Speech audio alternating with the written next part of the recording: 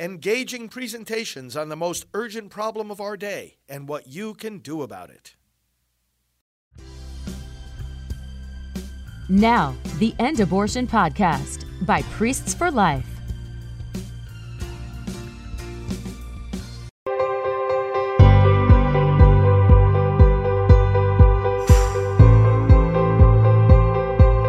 Friends, pro-life leader Frank Pavone here, National Director of Priests for Life. Welcome to our daily time of prayer together and scripture reading. It's a joy to have you with me, and share this video, spread the word, invite others to come join us, and leave your prayer intentions in the comments. We are going to go into God's presence, and we're going to hear a powerful message from His Word as always. In the name of the Father, and of the Son, and of the Holy Spirit. Amen. Thank you, Father.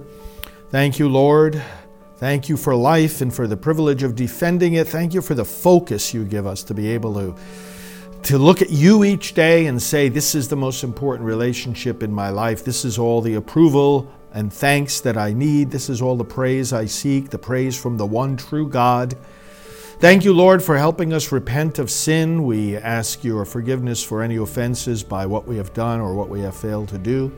Thank you, Lord, for the opportunity to be watchmen for the house of Israel, helping others to discern the right path, the path to virtue. Help us, Lord, to continue to build a culture of life and to rebuke those who are building and defending the culture of death. Help us, Lord God. Praise to you, and enable us now to understand your word. We pray in Jesus' name. Amen. St. Paul's letter to the Colossians tells us this at the start of chapter 3. Brothers and sisters, if you were raised with Christ, seek what is above, where Christ is seated at the right hand of God. Think of what is above, not of what is on earth, for you have died, and your life is hidden with Christ in God. When Christ your life appears, then you too will appear with Him in glory. Put to death, then, the parts that are earthly: immorality, impurity, passion, evil desire, and the greed that is idolatry. Because of these, the wrath of God is coming upon the disobedient. By these you too once conducted yourselves when you lived in that way. But now you must put them all away: anger, fury, malice, slander, and obscene language out of your mouths. Stop lying to one another, since you have taken off the old self with its practices and have put on the new self, which is being renewed for knowledge in the image of its Creator. Here there is not Greek and Jew, circumcision and uncircumcision, barbarian, Scythian, slave, free, but Christ is all and in all. The word of the Lord. Thanks be to God. Now, friends, there's a lot of deliberate ignorance out there about proper and improper distinctions between people, divisions, and efforts to overcome division.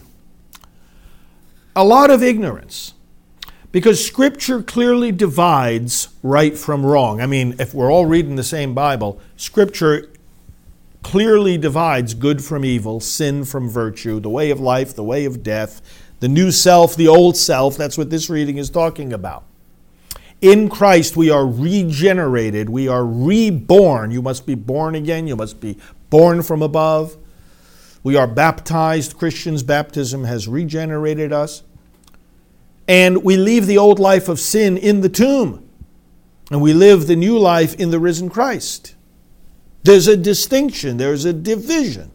There are those who are living the old life. They persecute us who are living the new life. And then there are those of us living the new life. And we try to invite everybody in. I want to focus here on how this reading ends.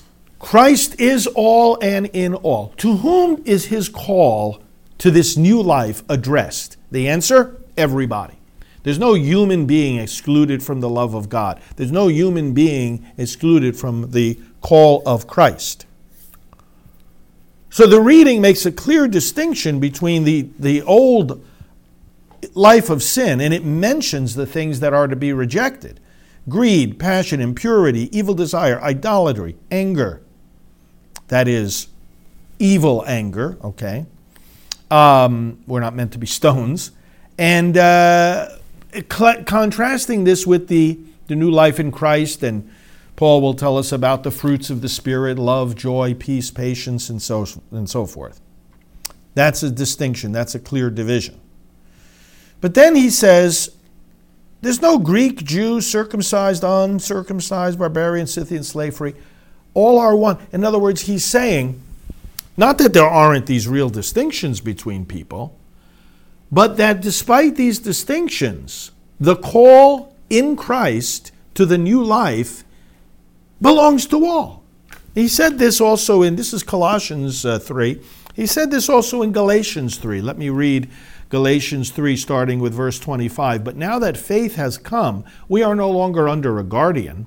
For in Christ Jesus, you are all sons of God through faith. You see, we have a new identity.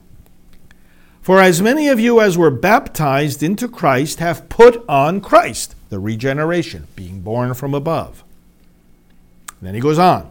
There is neither Jew nor Greek. There is neither slave nor free. There is neither male nor female. For you are all one in Christ Jesus. Now, Paul's not trying to say what the transgender people say, there's no male or female, it's whatever I want it to be. The idea here is not to deny the identity God gave us. The idea is not to let the identity God gave us interfere with our call to be holy. The idea here is not to distinguish who is more equal than who else. We are all equal in our basic human dignity and in the supernatural call to Christ. So there's two levels here where there should be no false distinctions. Again, not that the differences don't exist. They do. Of course they do. Man is not woman. Jew is not Greek. Slave is not free. But the call in Christ is for all. And Christ unites all of us in his body. On the human level, we make false distinctions. It's prejudice. It's the real racism, not racism that's used as a label to slap on anything we don't agree with, but real racism looks at a person, considers one or another characteristic, like the color of their skin, and says, okay, you are less worthy of respect than anyone else. You are less worthy of equal treatment than anyone else. And the false distinction, need we repeat it, between born and unborn? Just because a child is located inside the womb, just because a child is younger and less developed, therefore that child has fewer human rights? Are you serious? There is no born or unborn, Paul can say here. Again, talking on the natural level, and then talking about the call of that person in Christ. You know, in my prayer book, In the Palm of His Hand, you can find it at prolifeprayers.com. I have a litany in response to abortion, and in there it says that we ask forgiveness for abortion because it's the killing of Jesus' future disciples. You're depriving that child not only of life, not only of the opportunity to hear the birds sing, but the opportunity to hear the gospel proclaimed. It's the killing of the future disciples. All are one in Christ Jesus, and we are to stop being prejudiced against people. John Paul II called abortion the most unjust form of discrimination.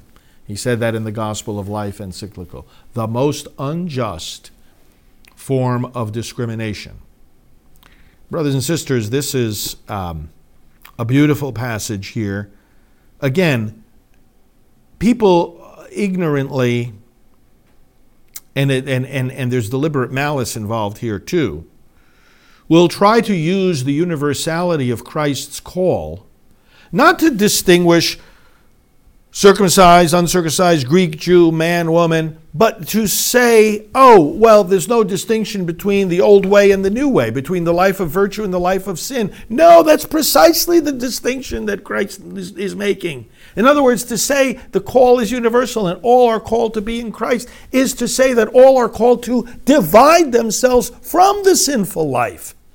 And then you've got those who just turn it all upside down and inside out by saying, because everyone is welcome, which we agree with, because everyone is welcome, well, then you don't have to worry about changing. Wait, what are you talking about? When Paul says, hey, there's no distinction here between persons, what he means is no distinction in the call to be in Christ. He's not saying there's no distinction between being in Christ and being outside of Christ. The universal call where everyone is welcome to come is to welcome to come to a new way of life. It's not to erase the distinction between the new way and the old way, to erase the distinction between sin and virtue. The universal call of everybody is welcome is the universal call to holiness. And so we don't distinguish between anybody whom we call to holiness, but we do distinguish between holiness and sin. What is it about this that some people don't seem to understand? Even some religious leaders. There's a lot of ignorance out there, and friends, it's fostered, unfortunately, by a lot of malice that wants to distort and obscure the holy word of God. This has got to stop. And you and I have to be agents of change here. Of course, we have our Silent No More campaign. We welcome all those who have had abortions, even multiple abortions. I speak often of the fact that I helped a woman who had 26 abortions. That's not going to keep her away from the love and mercy of Christ when she repents of those sins. But to welcome her in no way is to welcome abortion. In no way is to soften our opposition to that evil. In no way. Well, as the common popular phrase says, love the sinner, hate the sin. That's what it boils down to. We're called to love all, and we're also called to hate sin. And we're called to divide the sin from the sinner. That's the point. The call in Christ is a call to come out from the old life of sin, come into the new life of Christ. Shall we turn to the Lord and pray? Father, thank you for this day once again, and now in the light of the new life that we have in Christ, we thank you. Help us, make us faithful to this new way of life. May we avoid all sin. May we resist all temptation. And Lord, we pray in this new life in Christ that all our needs will be met by your grace. We implore the throne of mercy for the forgiveness of sins, restoration of health, clarity of judgment, blessings on our leaders, including President Trump, who is doing so much for the restoration and the saving of America. Pour your grace, Lord God, on those leaders who are going in the wrong way, those promoters of abortion. Lord, stop them. Stop them. Lord God, bless all who are sorrowful and grieving. And give your grace to all those who are experiencing success, that they may ascribe all the honor and glory to you. And we pray now, as Jesus taught us, Our Father, who art in heaven, hallowed be thy name. Thy kingdom come, thy will be done on earth as it is in heaven. Give us this day our daily bread, and forgive us our trespasses, as we forgive those who trespass against us. And lead us not into temptation, but deliver us from evil. For thine is the kingdom, and the power, and the glory, forever and ever. Amen. Let's pray to our Heavenly Mother. Hail Mary, full of grace, the Lord is with thee. Blessed art thou among women, and blessed is the fruit of thy womb, Jesus. Holy Mary, Mother of God, pray for us sinners, now and at the hour of our death. Amen. Glory be to the Father, and to the Son, and to the Holy Spirit, as it was in the beginning, is now, and will be forever.